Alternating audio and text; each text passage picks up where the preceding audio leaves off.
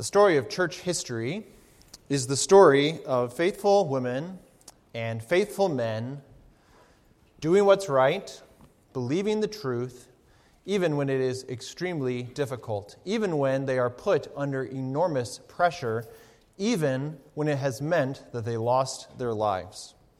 One of the earliest martyrs that we know of was named Ignatius. He was eaten by lions because he would not go along with the Roman government. We know of people like Thomas Cranmer, who was burned at the stake because of his teaching of the truth. We know of the French Huguenots in 1572, where by modest estimates in one day 20,000 people were killed because of their faith and declaration of the truth.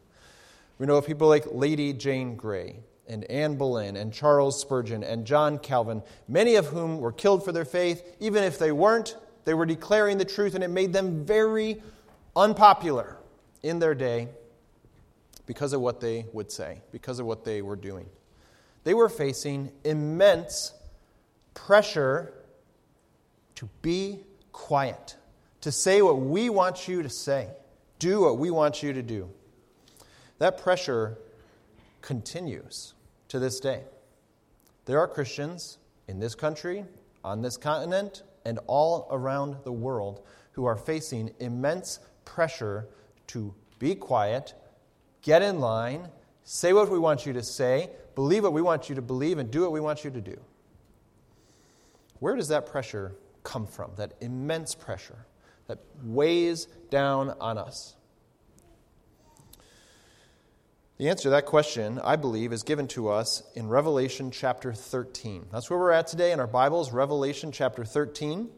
This is on page 972, if you're using one of the Bibles that's provided either in the chair under you or in front of you. Page 972. It's right toward the end of the Bible. If this is your first time using the Bible, or maybe first time in a long time, the large numbers are called chapters. The small numbers represent verses. And today we're in chapter 13. Last week in chapter 12, we saw that Satan hates you. Satan is represented as the dragon in Revelation chapter 12. Satan hates you. And this week, we find he's not alone. He's not going about his work on his own. He has those who work with him, who pressure you from within and without.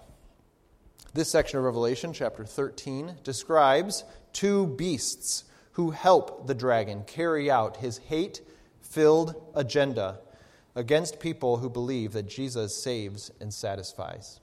Even before I read this text, I want to talk to you for a minute, maybe a few minutes, about why I'm interpreting Revelation the way that I am. I'm confident in the way that I'm interpreting the book of Revelation, but I also know that some things that I'm saying probably strike you as a little strange or maybe a little different than you've heard, and I'm okay with that. And I have heard Revelation preached from a variety of perspectives. I've studied it from a variety of perspectives, but I'd like to kind of explain the driving force behind why I'm interpreting Revelation this way.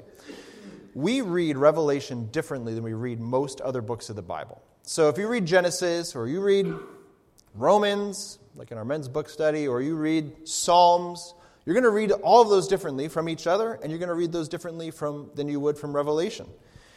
And that's because it's a different genre. The book of Revelation is a different kind of literature than those other books of the Bible. So you read an email differently than you read the Chicago Tribune, differently than you read a history book, differently than you read the Pulitzer Prize-winning fiction book. That's because they're all different genres from one another. And Revelation is a different genre.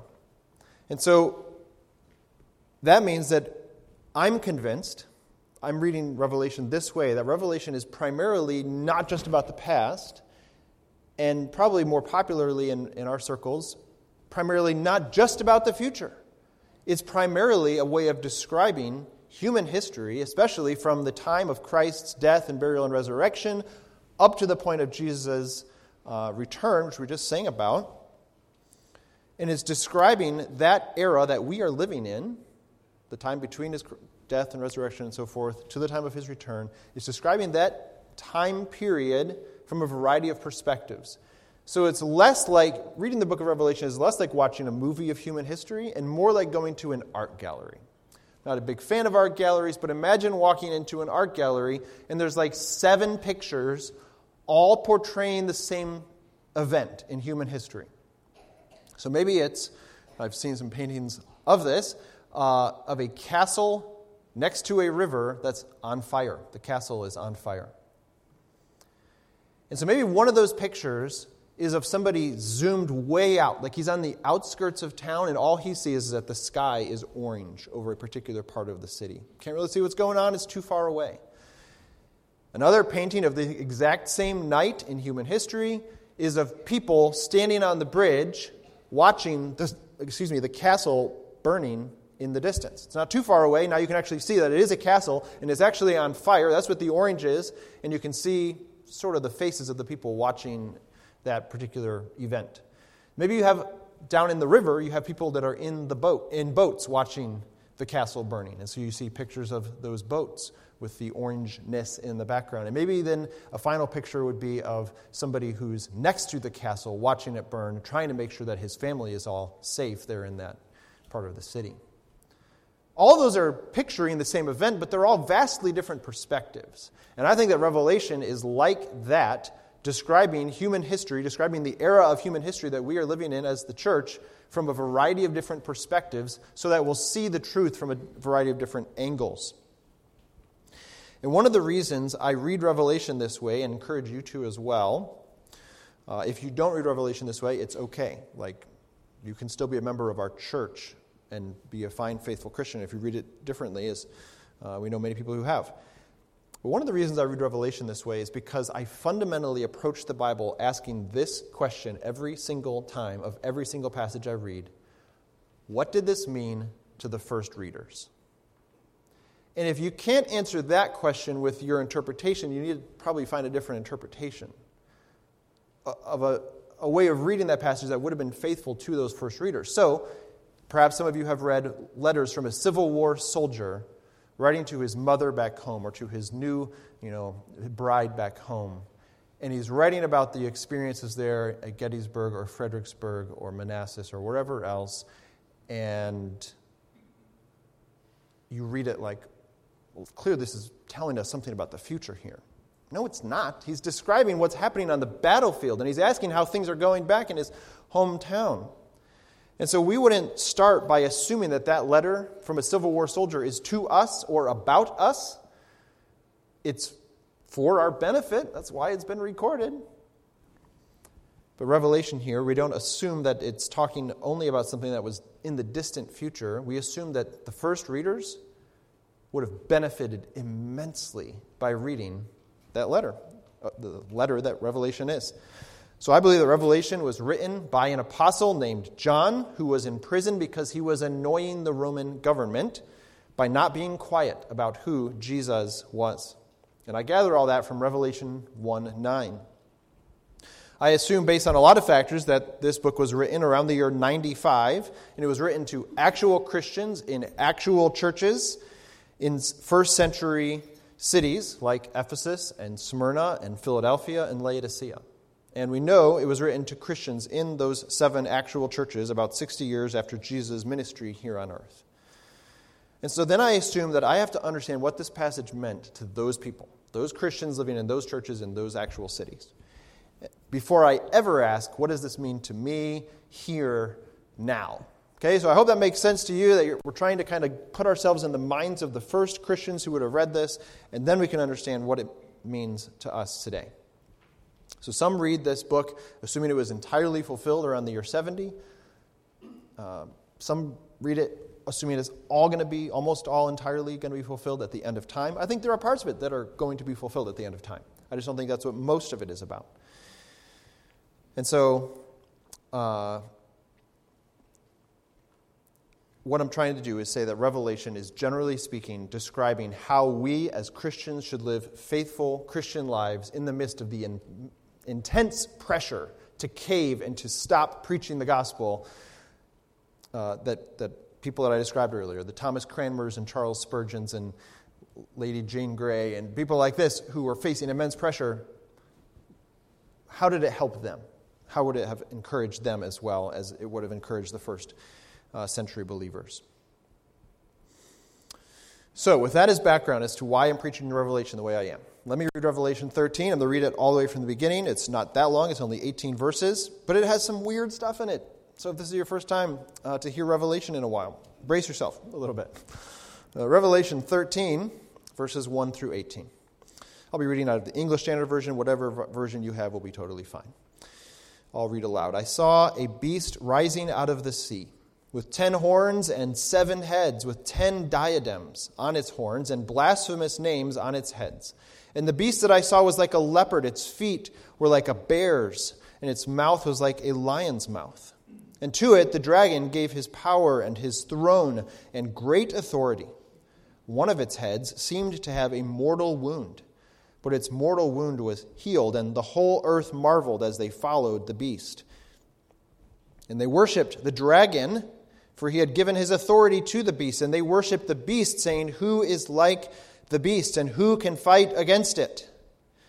And the beast was given a mouth uttering haughty and blasphemous words, and it was allowed to exercise authority for 42 months. It opened its mouth to utter blasphemies against God, blaspheming his name and his dwelling, that is, those who dwell in heaven. Also, it was allowed to make war on the saints and to conquer them.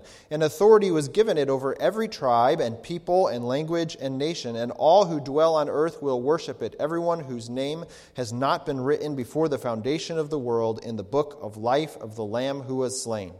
If anyone has an ear, let him hear. If anyone is to be taken captive, to captivity he goes. If anyone is to be slain with the sword must he be slain. Here is a call for the endurance and faith of the saints. Then I saw another beast rising out of the earth. It had 2 horns like a lamb, and it spoke like a dragon. It exercises all the authority of the first beast in its presence, and makes the earth and its inhabitants worship the first beast, whose mortal wound was healed. It performs great signs, even making fire come down from heaven to earth in front of people. And by the signs that it is allowed to work in the presence of the beast, it deceives those who dwell on earth, telling them to make an image for the beast that was wounded by the sword and yet lived. And it was allowed to give breath to the image of the beast, so that the image of the beast might even speak and might cause those who would not worship the image of the beast to be slain. Also it causes all, both small and great, rich and poor, free and slave, to be marked on the right hand or the forehead, so that no one can buy or sell unless he has the mark, that is, the name of the beast or the number of its name. This calls for wisdom. Let the one who has understanding calculate the number of the beast, for it is the number of a man, and his number is 666. The message of Revelation 12 last week was that you can know God's victory over the dragon, Satan, is certain, despite the fierce battle you face. The message of this passage is related. This is really, chapters 12 through 14 is one larger unit, and we're kind of dividing it up into 3 smaller sections. We can hone in on some of these details, whether they're clear details or unusual details in some cases here. But I'm putting the message of this section into the form of an urgent command, because I think that's what John was doing implicitly. Here's what chapter 13 is saying. Do not bow to the anti-God, or we could say God-hating forces of this world. Do not bow to the God-hating forces of this world. We as Christians need to hold fast to Christ as he holds fast to us, as we sang a few minutes ago. We need to hold fast to Jesus in the face of people and institutions and cultural pressures who make you want to lose your grip on Christ and instead cause you to focus on anyone or anything that will make you stop talking about Jesus so much. Stop going in his way. Stop saying he's the only way to be saved and he's the only one who will satisfy you.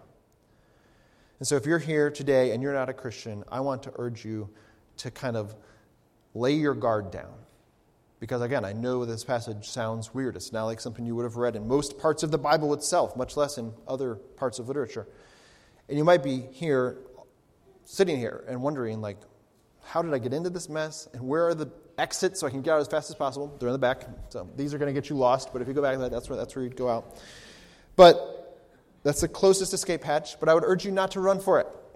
because I think before you rush out of here in a panic, you should hear what this passage has to say. You might run out saying, Christians are as strange as we thought they were. Panic blindly. But instead, what I would say is you need to hear this. This passage is for you. This passage is designed for your ears to hear and for your heart to respond to. And we think it's super important that you hear it. This passage is talking about two different forces. I don't know if you picked up on that. There are these two different beasts. They're associated with the dragon, which again, from last week, is Satan himself, the enemy of God. And what we know is that there's a primary enemy, that's Satan, but he does his work through these kind of secondary enemies, the two beasts, one from the sea and one from the earth, who are kind of linked together at the hip in some ways. Verses 1 through 10, in this section, verses 1 through 10, John is warning us to not bow to political forces. And I'll explain how we get there, why we assume that that's what we're talking about, political forces. And then verses 11 through 18, John warns us not to bow to religious and economic forces. So political forces in verses 1 through 10, religious and economic forces in 11 through 18. And in this whole thing, this whole passage, what John is telling you to do is do not bow to these God-hating forces of this world. You notice in verse 1 of chapter 13, a beast is rising out of the sea. John has a vision of this beast. In other words, it didn't actually happen. He has a vision of something that happened in this vision. Not the clearest way to say that necessarily, but all that to say, it's rising out of the sea. Do you remember, maybe if you've read ahead in Revelation, in chapter 21, it says that there comes a time when there is no more sea. And you think, okay, maybe that means there's no water in the new heavens and the new earth. That's not what that means. Sea in the Bible is often a way of depicting evil and forces of evil. And so if this beast, nasty, ugly, 7-headed, 10-horned beast is coming out of the sea, it's saying it's evil. That's where it's coming from. That's what it's coming to do, is to promote evil.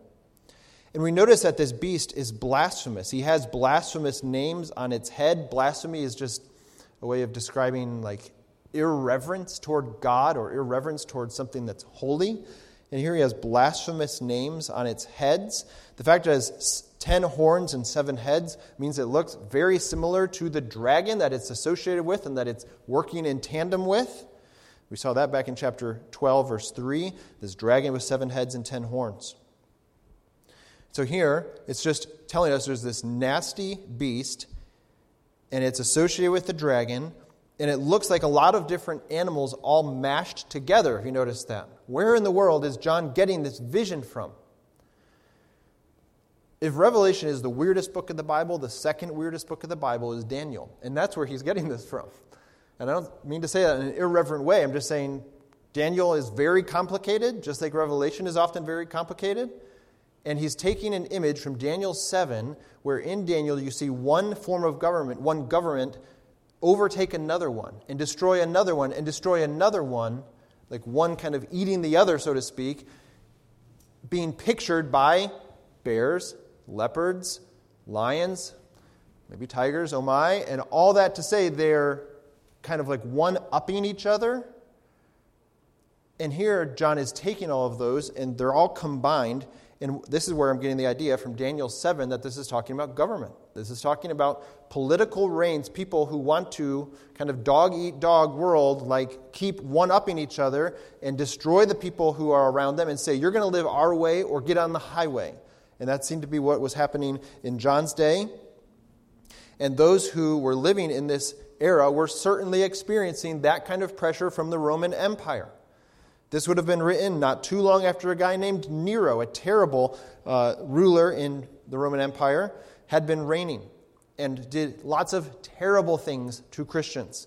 And lots of other Roman empires are coming along, or Roman emperors, I should say, are coming along and doing lots of other terrible things to Christians. And these Christians are reading this saying, yeah, I know exactly what he's talking about. It is a terrible situation to have to try and follow Jesus when it seems like there's a beast that is trying to destroy us that looks like a bear and a lion and a leopard all mashed together. It has 7 heads, and one of those heads seemed to have a mortal wound. And maybe that makes you think of Genesis 3 and the idea that from the very early parts of the Bible we have a promise that Jesus is going to win. Okay, that's there's like a shadow, there's a hint of that in Genesis 3, where we have Jesus' heel crushing the head of the serpent. And here it seems that that's probably what John is alluding to. This mortal wound is on one of the heads of this beast, but its mortal wound was healed.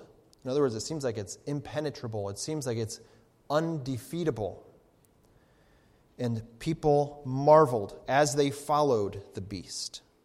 What we're going to see next week in chapter 14 is that there are a different kind of people in the world. Not people who follow the beast, but people who follow the Lamb. And what I'm going to tell you is that you do one or the other. There's nobody who's following this middle path who's kind of like, I'm not going to decide. You follow either the Lamb, which is Jesus, or the beast, which is the enemy. And this passage is urging you, don't follow the beast. Follow the Lamb. Put your faith in Jesus, who died on a cross and shed his blood and was buried and then rose again gloriously. And when you put your hope in him, your sins are forgiven. That's what this passage is urging you to do. Follow that Lamb who was slain for you. This beast is blasphemous, and people who worship it, in verse 4, are themselves blasphemous because they're worshiping the beast and saying, who is like the beast? Who can fight against it? How is that blasphemous? It sounds a lot like Exodus 15:11. Who is like the Lord? It's like people are taking their worship that's designed to go to God, and they're saying, oh no, this beast is way cooler, way more impressive, way more powerful, so let's follow him. Who's like this beast? There's nobody that can stand up against him. And we would say, no. Who's like the Lord? Who can stand against him? Who can fight against him? Instead of saying, who's like the Lord, they're giving the attention to the beast and marveling at him and worshiping him. And in doing so, their eyes are off Christ. And that's the beast's whole goal, is to get your eyes off Christ. And he doesn't care how he does it. He doesn't care what he uses to get your eyes off Christ. Maybe he'll even use somebody else in our church to help get your eyes off Christ.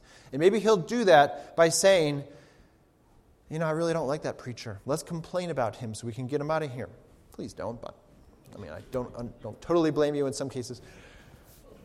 I really don't like X and I really don't like Y, so let's complain about it to each other. And let's kind of get this movement going in our church to get this changed. There are godly ways to do things and there are ungodly ways to do things. And I would just ask you to do it the godly way. And in so doing, not let the beast, who's empowered by the dragon, get a foothold in our church. Please do that. Please do things in a godly way so that the evil one does not get a say in how things go here at Brainerd Avenue Baptist Church. Once again, this beast is blasphemous. He's speaking irreverently. In verse 5, he's given a mouth uttering haughty and blasphemous words. He's allowed to exercise authority. Who allowed him? God allowed him. That's what theologians call a divine passive. Doesn't actually mention God, but he's the one who's allowing him. He's the one who's giving him this opportunity for 42 months. Other parts of the Bible would tell us why this is the case, why the Lord would even allow this in the first place. It's so that your faith will be tested and you'll come through purified, more eager to follow the Lord no matter what. It'll be in books like 1 Peter in the Bible. But he's given a limited amount of time, 42 months. We saw last week, sometimes that's described as 1,260 days. Sometimes that's described as time, times and half a time. Sometimes that's described here as 42 months. All talking about a period of time. Not a super short period of time, but not forever either. But that time that is given by God in which this beast is allowed to exercise his authority. And he blasphemes against God, blasphemes his name and his dwelling, that is, those who dwell in heaven. What I want you to notice here is 3 beautiful ways that this passage describes to you as a Christian. If your faith is in Christ, look at these beautiful ways that he describes Christians. Those who have their dwelling in heaven, which means that you are God's dwelling itself. A reminder that the New Testament teaches that Christians are themselves the temple of God, the place where God dwells. So those who dwell in heaven in verse 6. Verse 7, the saints. Can you believe that? You're called a saint. It doesn't take dying and then like hundreds of years later you become a saint. A saint is anyone who has been made holy by their faith in Jesus Christ and their repentance from their sin. And you are a saint if you have done that, if you have put your faith in Christ. If not, we would urge you to become a saint today and put your faith in Christ. And there's a third description of those who are God's people. It is in verse 8. It's people who have their name in the book of life of the Lamb who was slain. So the Lamb is the one who gives life. The Lamb is the one who has the book, who tells us who are his people. And again, how do you know if your name is in that book of life? You know it because you're following the Lamb. If you have questions about that, if you are the type of person who, like me at various times in my life, you're the type of person who goes to bed wondering, am I actually a Christian? Because I sin in some stupid ways. And I have terrible thoughts sometimes. And sometimes I even wonder if the Bible is true. And you're lying there in bed night after night saying, Lord, if you're there, please forgive me of my sins. For the 747th time in a row. And if you're like that, we would love to talk to you about how you can know. Because the Bible says you can know, and it is good to know that your sins are forgiven. You don't have to die wondering if you're a Christian. You can know you're a Christian now. You can know you follow the Lamb. We want to help you with that. But these people who have their names written in the book of life, and it has been that way from before the foundation of the world. That's why in the bulletin we said, we're here to worship the God who planned salvation. He designed it from beginning to end. But this God-hating force, this God-hating political system that is designed to take your eyes off the Lamb and make life difficult for you if you try to follow him, this force is powerful. It's an agent of Satan, the dragon. It seems to be undefeatable. We saw that with his head being wounded, but then he was healed. He's blasphemous. He's under God's control. He's opposed to God and his people. He's worshipped by people the world over. But he's only worshipped by those who are not destined for salvation.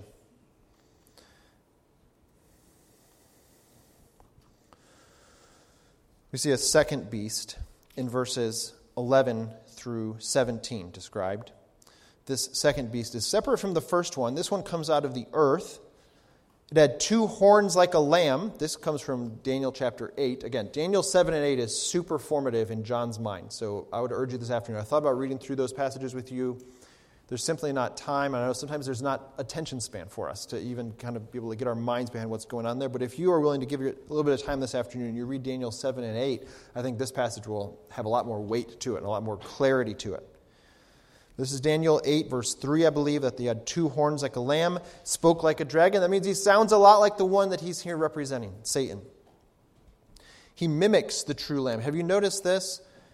You have the dragon, you have the first beast, you have the second beast. We could call it the unholy trinity, we could call it whatever you want, but they're mimicking God the Father, God the Son, God the Holy Spirit. They're a parody.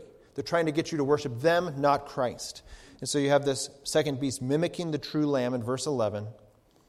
You have him serving the first beast, drawing attention to the first beast, performing miracles. It sounds a lot like Elijah calling down fire in the Old Testament. He deceives earth dwellers. That's a way of referring throughout Revelation to non-Christians, people who are not heaven dwellers, like we saw a few verses ago, but people who are earth dwellers. This is their home. This is where their citizenship is. He calls for an image that represents the first beast. That sounds like Daniel 3, where Shadrach, Meshach, and Abednego are commanded to bow before the statue of Nebuchadnezzar, and they refuse to. And refusing to get with the program, to bow to the system, to get along with the agenda, is going to mean that you're going to be held accountable for not worshiping the first beast. We see that in verse 15. It was given, the second beast was allowed to give breath to the image of the beast, so that the image of the beast might even speak and might cause those who would not worship the image of the beast to be slain. Like Shadrach, Meshach, and Abednego are thrown into the fiery furnace because they would not bow to Nebuchadnezzar's statue.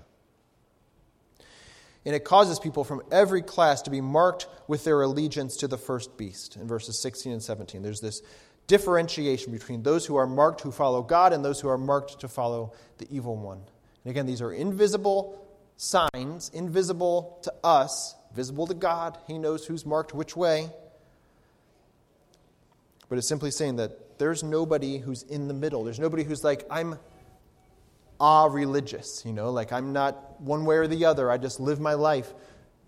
You are either following the Lamb or you are following the beast. we would urge you to throw your allegiance in with Christ.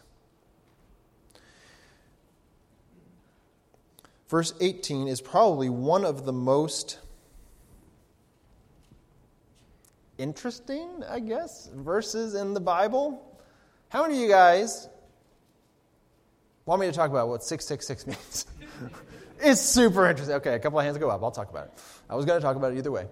So I know that 666 is interesting to people simply because of one anecdotal story I'll tell you from about 20 years ago. When I was in seminary, late in college, somewhere in there, I was in the South for college and seminary, and there's a restaurant there called Zaxby's, which is delicious, and we need to get it here in Chicago. But I was at Zaxby's with some seminary friends or college friends, I don't remember which exactly year this was. And in this restaurant, much like they would do around here, like Panera or something, they're calling out order numbers. And when we walked in, it was at like 661. And then the next one, 661. It's getting up to this. And we're sitting there like laughing, like, are they actually going to say 666? 664? Order 665? There's this pause. Order 66? Okay, that's one way to get around it. And then they go right back to it. Order 667. Like, even somebody in some random restaurant in the South knew, I shouldn't say this number out loud. I don't exactly know why. Like, is there some bad luck associated with saying the number 666? I've said it like 5 times in the last couple of minutes, so watch out. But nonetheless, many people throughout church history have assumed that the way to figure out what the number 666 represents is to use numbers associated with letters. So in other words, the letter A in English would represent the number 1, and the letter B would represent the number 2, all the way down to the end. And I will just go ahead and be honest with you, I did the math for myself, and even if you add the title pastor at the end, my name does not equal 666. If you want to check that yourself, I'm sure there's some like beastcalculator.com or something out there where you can figure this out for yourself. All that to say, from very early on in church history, people assumed, well, if we work these numbers a certain way, it's going to come out and show us who the bad guy is, who this Antichrist is. And very early on, people assumed it was Nero Caesar. The only problem was you had to misspell Caesar to get it to count to 666. And so then people start coming up with like, well, maybe it's somebody else. Maybe it just means like Caesar Augustus. Or you just like start thinking of who somebody bad in human history is. And so this is really the rule of how you would figure out what 666 is. Figure out who you want it to be, and then start messing with the numbers however you want it to be. And ta-da, it says Hitler. See, that's who the Antichrist is. People have said that. People have said it's Ronald Wilson Reagan. Oh, there's 6 letters in each of his names. Reagan. Ronald Wilson Reagan. There's 6 letters in each of his names. That's got to be who this is talking about. And this is where, again, I urge us to step back and say, what would this have meant to the first Christians getting this from this random island called Patmos where John is writing this, and they're reading it and going, oh yeah, there's a guy somewhere down the road whose last name is Hitler. He's going to be a real jerk. So that's who that's talking about. So much for this mean anything to us. No, it doesn't do that. This would have meant something to them right then. So I would just urge you not to fall into these games where you're trying to figure out who is today's Antichrist and who is it actually. Maybe he's in the White House right now, or maybe he's in Russia right now. Russia has 6 letters in it. It's got to be that. And we just get into these crazy games. So what does 666 mean? Throughout Revelation, we have seen that the number 7 is very significant. Father, Son, Holy Spirit, each of them at some point in Revelation are referred to with the number 7 attached to them. So if you put Father, Son, and Holy Spirit together, you have 777. If each time 7 is used there, it's referring to perfection, to God, to glory, and so forth. So 666 simply seems to mean, and I'm happy to be wrong on this. If you want to prove me wrong later, that's fine. But it seems to mean this unholy trinity of dragon, first beast, and second beast, or dragon, beast, and false prophet, as he's called later on in Revelation, are all mimicking God, which we've seen multiple times in this passage, and I haven't even pointed out all the ways they're trying to parody God. They're mimicking God, but they're not glorious. They're not perfect. They're actually totally wicked. and deceitful. So the number 666 seems to be a way of saying to even the first Christians who read this, there is mimicking, there is parodying God, but they're not actually God. So don't worship them. And that's all it seems to be saying, is there's this spirit of Antichrist. And that's the way John refers to it in the book of 1 John. He refers to the spirit of Antichrist throughout 1 John. 2 Thessalonians 4 factors into all this. I'm saying it's kind of complex at times, but I would urge you not to jump to random conclusions just because they seem to match up with some part of human history, particularly in America, particularly in the 20th or 21st century. But as you see behind me, this sermon has a title. I titled it from a phrase in this passage, A Call for Endurance and Faith. This is from the end of verse 10. What I want to do here right at the end is just tell you 3 ways to respond to this truth of this passage, that we should not bow to the God-hating forces of this world, whatever form they take. And the first is in verse 10 there. This is a call for endurance. How do you endure? In other words, how do you keep following Jesus when it's really hard, when people hate you because you keep proclaiming the truth and you won't get in line, you won't play the system, you won't bow to the agenda? How do you follow Jesus? You keep enduring. And I want to urge you, one of the ways to keep enduring is by thinking of other people, by meditating on the way that other people in the past have endured. The way to do that is by reading Christian biography. If you have young children, I recommend a book called Church History ABCs by a guy named Stephen Nichols. It's really beautifully done, brilliantly done. So Church History ABCs, even for those of us adults, I love reading that book to my children because I learn something new every time.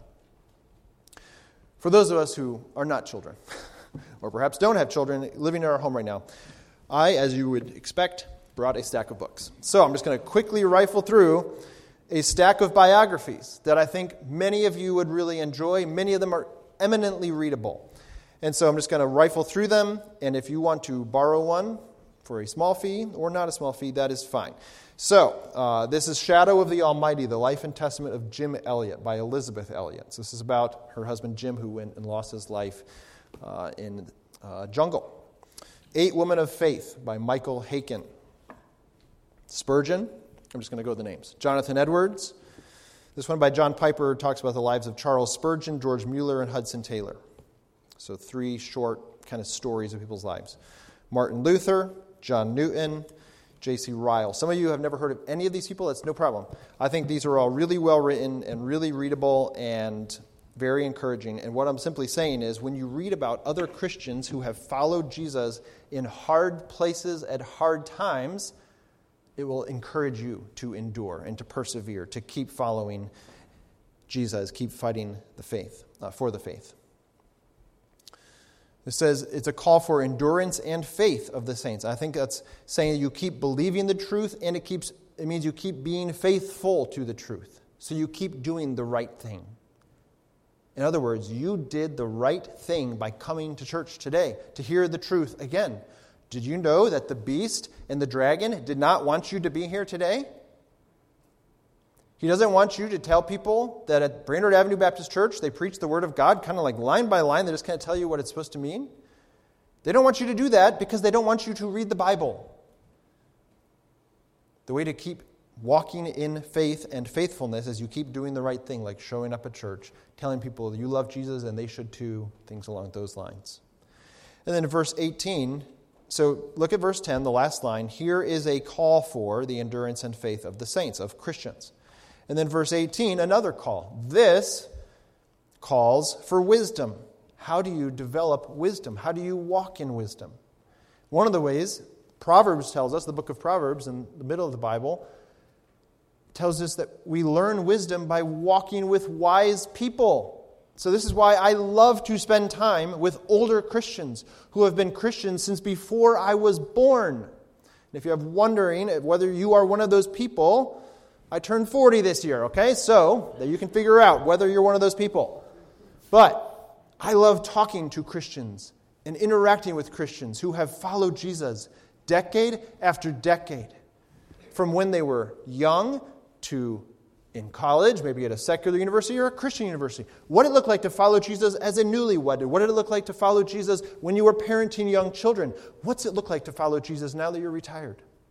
These are all good questions. This is why we prioritize all ages worshiping together. We have children's ministry. We love to serve our children in that way. But if you want your children to be in here, that's awesome. I love to read the Bible to my kids. I love to have them sitting with you and singing with you and hearing you sing the truth. We think it's good to have college students sitting next to senior saints. We think it's good for men to be sitting next to women, and we could go on and on. We think that there's real value and benefit in us living the Christian life as a body together, not separating us off. Like, well, here's where the high schoolers go to the worship service, and here's where the college students go to the worship service. I know of churches like this, and I think it's garbage. Sorry, I shouldn't have said that out loud. But I'm saying we do it differently because we think the Bible tells us it's good for us to walk in wisdom. And one of the ways we walk in wisdom is by talking to the wise people who have been around the block more times than we have. Christians have faced immense pressure since the first church in Jerusalem started on the day of Pentecost. And it has continued to this day. And I want to read to you about a little section about people who were called the radical reformers. This is written by Stephen Nichols, who I referred to with the Church History ABC's book a few minutes ago. Stephen Nichols says, in many ways, the radical reformers, we're talking in the 1500s here, were like all prophets, despised for challenging the status quo. They were John the Baptists, crying in the wilderness, looking different and beating out a different message for those who wished to be Christ's disciples. Their way of discipleship was not the only way, and good arguments could be made against some of their beliefs and practices, but their prophetic voice should still be listened to. They had a way of making those who didn't quite see things as they did uncomfortable in their assumptions. This probably more than anything led to their persecution. They still have a way of making onlookers uncomfortable in their assumptions. They are a visible reminder that we should not simply adopt the customs of the world. They remind us that we must think through the impact of culture on our faith and on our church and community. They remind us that ultimate reality is the kingdom of God. And this probably more than anything leads to their contribution both to the Reformation and to the church today. Christian, I urge you, do not bow to the God-hating forces of this world. Let's close in prayer. Our Father, as we conclude this time of studying your word together, we pray that you would drill into our minds a burning desire to follow you, even when it is very difficult, when the pressures of this world, economically and socially and religiously and politically and in every way, make it difficult for us to do that because of the dragon and these two beasts that your word has told us about, who hate us and want us to stop following Jesus and stop telling people that Jesus is the way, the truth, and the life. Lord, they want us to think more about sports betting and fantasy football and Facebook and Instagram than they want us to think about you. So, Lord, may we be aware that we are in a battle, that everything we do is doing something to us, and may we fight with all that is within us for endurance and faithfulness and wisdom in the face of the God-hating forces of this world. In Christ's name, amen.